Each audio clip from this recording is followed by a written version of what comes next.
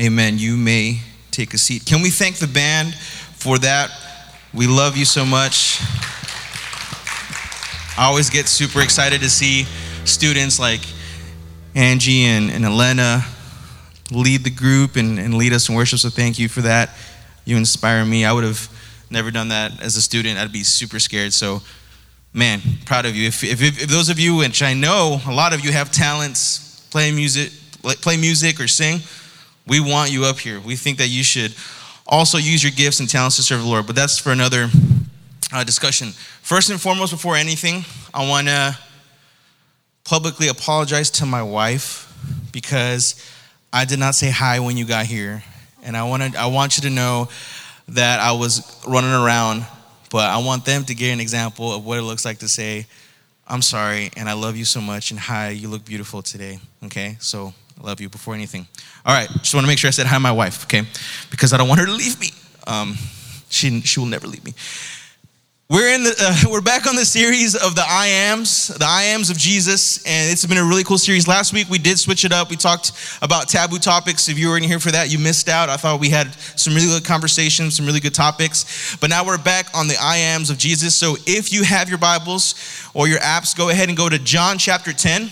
We'll be starting in verses 14, and I don't have a lot of time here, so I'm going to go right through it, okay?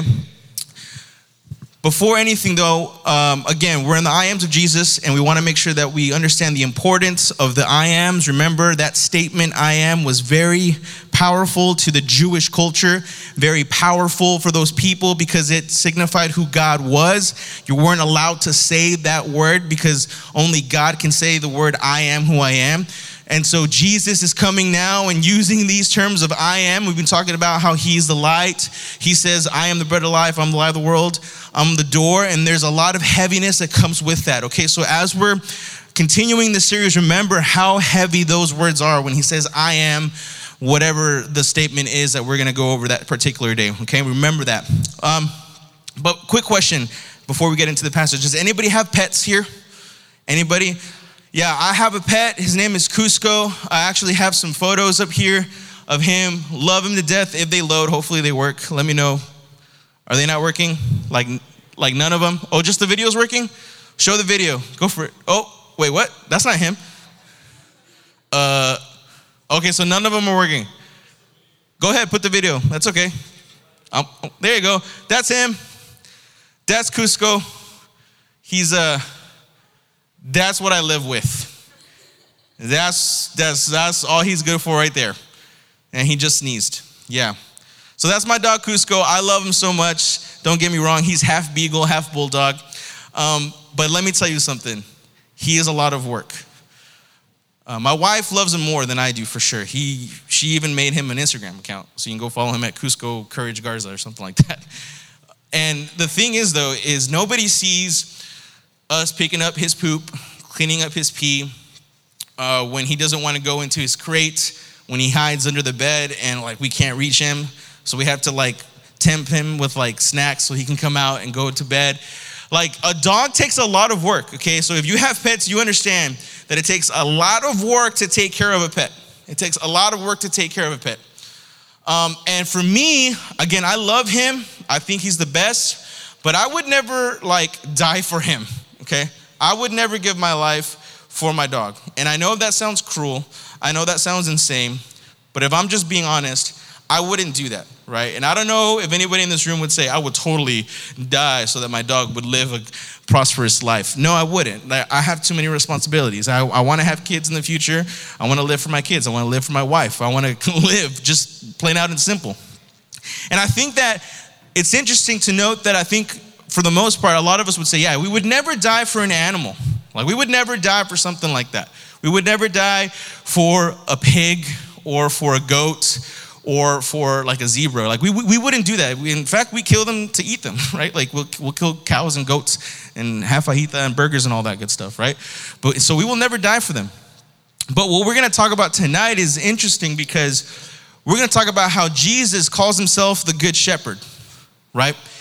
And everything that I do to take care of Cusco, feed him, protect him, make sure he's clean, make sure he's safe, make sure he's not running out away and going into dangerous areas, is exactly what Jesus does for us as a shepherd. You see, that's what a shepherd does. Okay, he takes care of the sheep.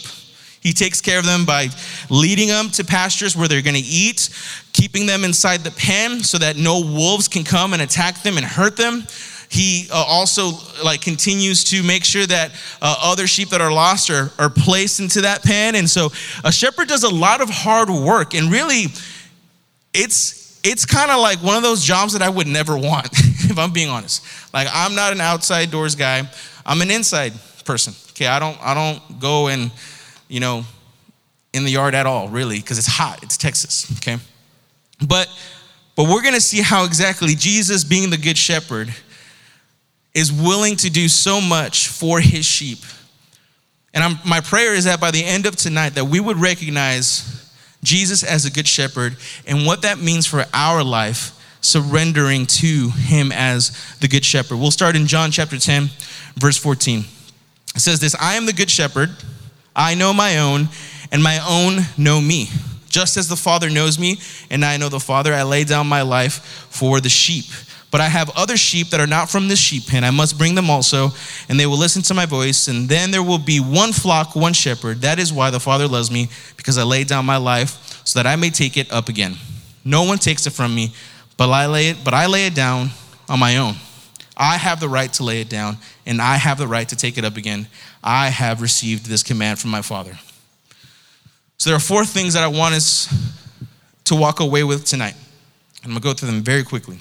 Number 1, Jesus, as the good shepherd, Jesus lays down his life for you. Jesus lays down his life for you. His life was never taken, but he actually laid it down. Verse 17 through 18 says, this is why the Father loves me, because I laid down my life so that I may take it up again. No one takes it up from me.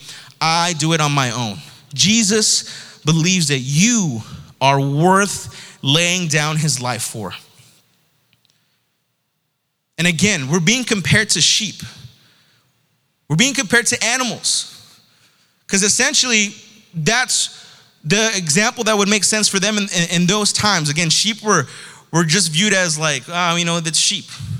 But Jesus is saying, no, I would lay down my life. I would gladly lay down my life for my sheep because they're worth it. You are worth laying down his life for. Jesus believes that you're worth dying for. Laying down his life means dying for you. He doesn't have to do it. In reality, he shouldn't do it. If we're being honest with ourselves, like the Cusco thing, why would he do that? It doesn't make any sense, right? He doesn't need us. He doesn't should be around us because he's perfect. He doesn't need to be around broken people who are always going to mess things up. You can look at the world today and see how people mess everything up. You can start within the home. You can go to your schools. And every time there's someone or there's people that mess things up. And we're a part of that because we're broken, right? Because of sin, right? He doesn't have to do it. But there's a song called Scandal of Grace, and you may have heard it before. And so you're asking yourself, well, what is a scandal? Right? Well, it's something that's outrageous, something that's bold, unusual, and startling. Like, it doesn't make sense, right? That Jesus would lay down his life, that he would die for you. But here's the thing, the motive is love. The motive of him laying down his life is not that you're perfect. It's not that you're going to add to his life. It's not that you're going to make the world better, but it's that he loves you. And he says, no, I'm going to lay down for my sheep because they're worth dying for. But how does he lay down his life? By becoming a sheep, by becoming the perfect lamb. It's a full circle, okay? Not only is he the bread of life, the light of the world, the door, the good shepherd, but he's also the perfect lamb that was slain. He's everything that good is encompassed into him, into Jesus. Everything that's good is encompassed into the person of Jesus. And I know that language may sound weird. What do you mean lamb that was slain and things like that? Again, this is imagery of a sacrifice that's coming from love. A sacrifice that was needed so that we could be one again with the Father. It took a perfect sacrifice because, again, in Jewish culture, they would sacrifice things so that their sins would be forgiven, so they would have a relationship with the Father. But Jesus is saying, no, I'm the perfect and final sacrifice. You will never have to sacrifice anything again because I am going to lay down my life for you. The second thing is that Jesus unites his sheep. Verse 16 says, but I have other sheep that are not from this sheep pen, and I must bring them also, and they will listen to my voice, and then there will be one flock and one shepherd. Jesus did not lay down his life for one person. He did not lay down his life just for you. He laid down his life for the flock. He laid down his life so that others who are his sheep, that hear his voice, not only will they hear his voice, but he will go and find them and unite them with the other sheep. Why? So that we would be one. There's millions of sheep in this world. It's not just Calvary. There's so many other sheep that are looking to continue to unite, and one day, one glorious day, we will all be united in heaven, rejoicing and glorifying God. Not only is it one flock, but there's one shepherd, which means there's one church and one head of the church, and that is Christ. Ephesians chapter 4, verses 14 through 15 says this, then we will no longer be little children tossed by the waves and blown around by every wind of teaching, or by human cunning with cleverness and the techniques of deceit, but speaking truth in love, let us grow in every way into him who is the head, Christ. Christ is the head of the church. There's one flock and there's one shepherd, and that's Christ. Number 3, Jesus gives eternal life. Jesus laying down his life for his sheep means that now we have eternal life. But what does that even mean when you think of the word eternal life, or that phrase eternal life? What it means is this, that as of right now, you who have surrendered your life to Jesus now have something to look forward to that's more than just your physical life on this earth. Because one day we'll be alive forever. It's not just 75, 80 years old on earth, but after that, for eternity, forever and ever and ever and ever, we will have life, but a specific type of life that is perfect.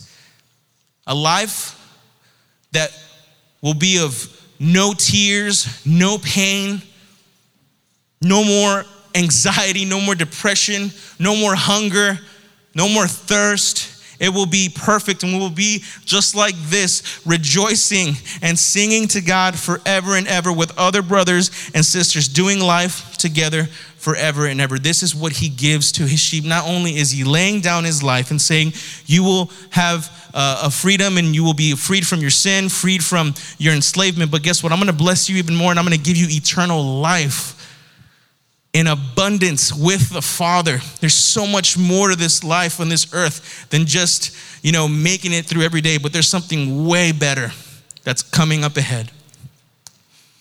And lastly, Jesus holds you forever. John chapter 10, verse 29 says this, my Father who has given them to me is greater than all. No one is able to snatch them out of the Father's hand. My Father has given them to me, and he is greater. God is so much stronger than the enemy. God is so much stronger than the things that want to pull you away from him. And he's saying that no one, no matter what you go through in this world, nobody's going to take away the value, the imago Dei, which is the image bearer of who you are in God. No one's going to take that away. No one has the strength or the power to do so. Why? Because you are in his hand, the greatest hand that you could ever be. I have a photo. I'm not sure if it's going to work, David. It's the one of the little kid. So this is probably one of my favorite photos of all time. I just uploaded it right now because it came to my mind. That's my dad, okay? And that's me. That's me. I know I was a chunky baby. But as I was reading this, literally just like 10 minutes ago, this photo just jumped to my mind. Do I look scared? Do I look terrified? No. I'm actually laughing. Right? You ever get on a ledge and be like, ooh, I'm gonna fall. But you really don't, you're not scared that you're gonna fall because you're so confident that whatever you're standing on is gonna hold you. When I look at this image, I see my dad holding me with one hand and the confidence of a child to live a life in freedom, to live a life in joy, to live a life in just, man, I'm just gonna have a good time in the hands of my Father right now. And for a lot of you right now, and you need someone to hold you. You need someone that you can run to that promises to never let you fall, that promises will never let you go through life alone.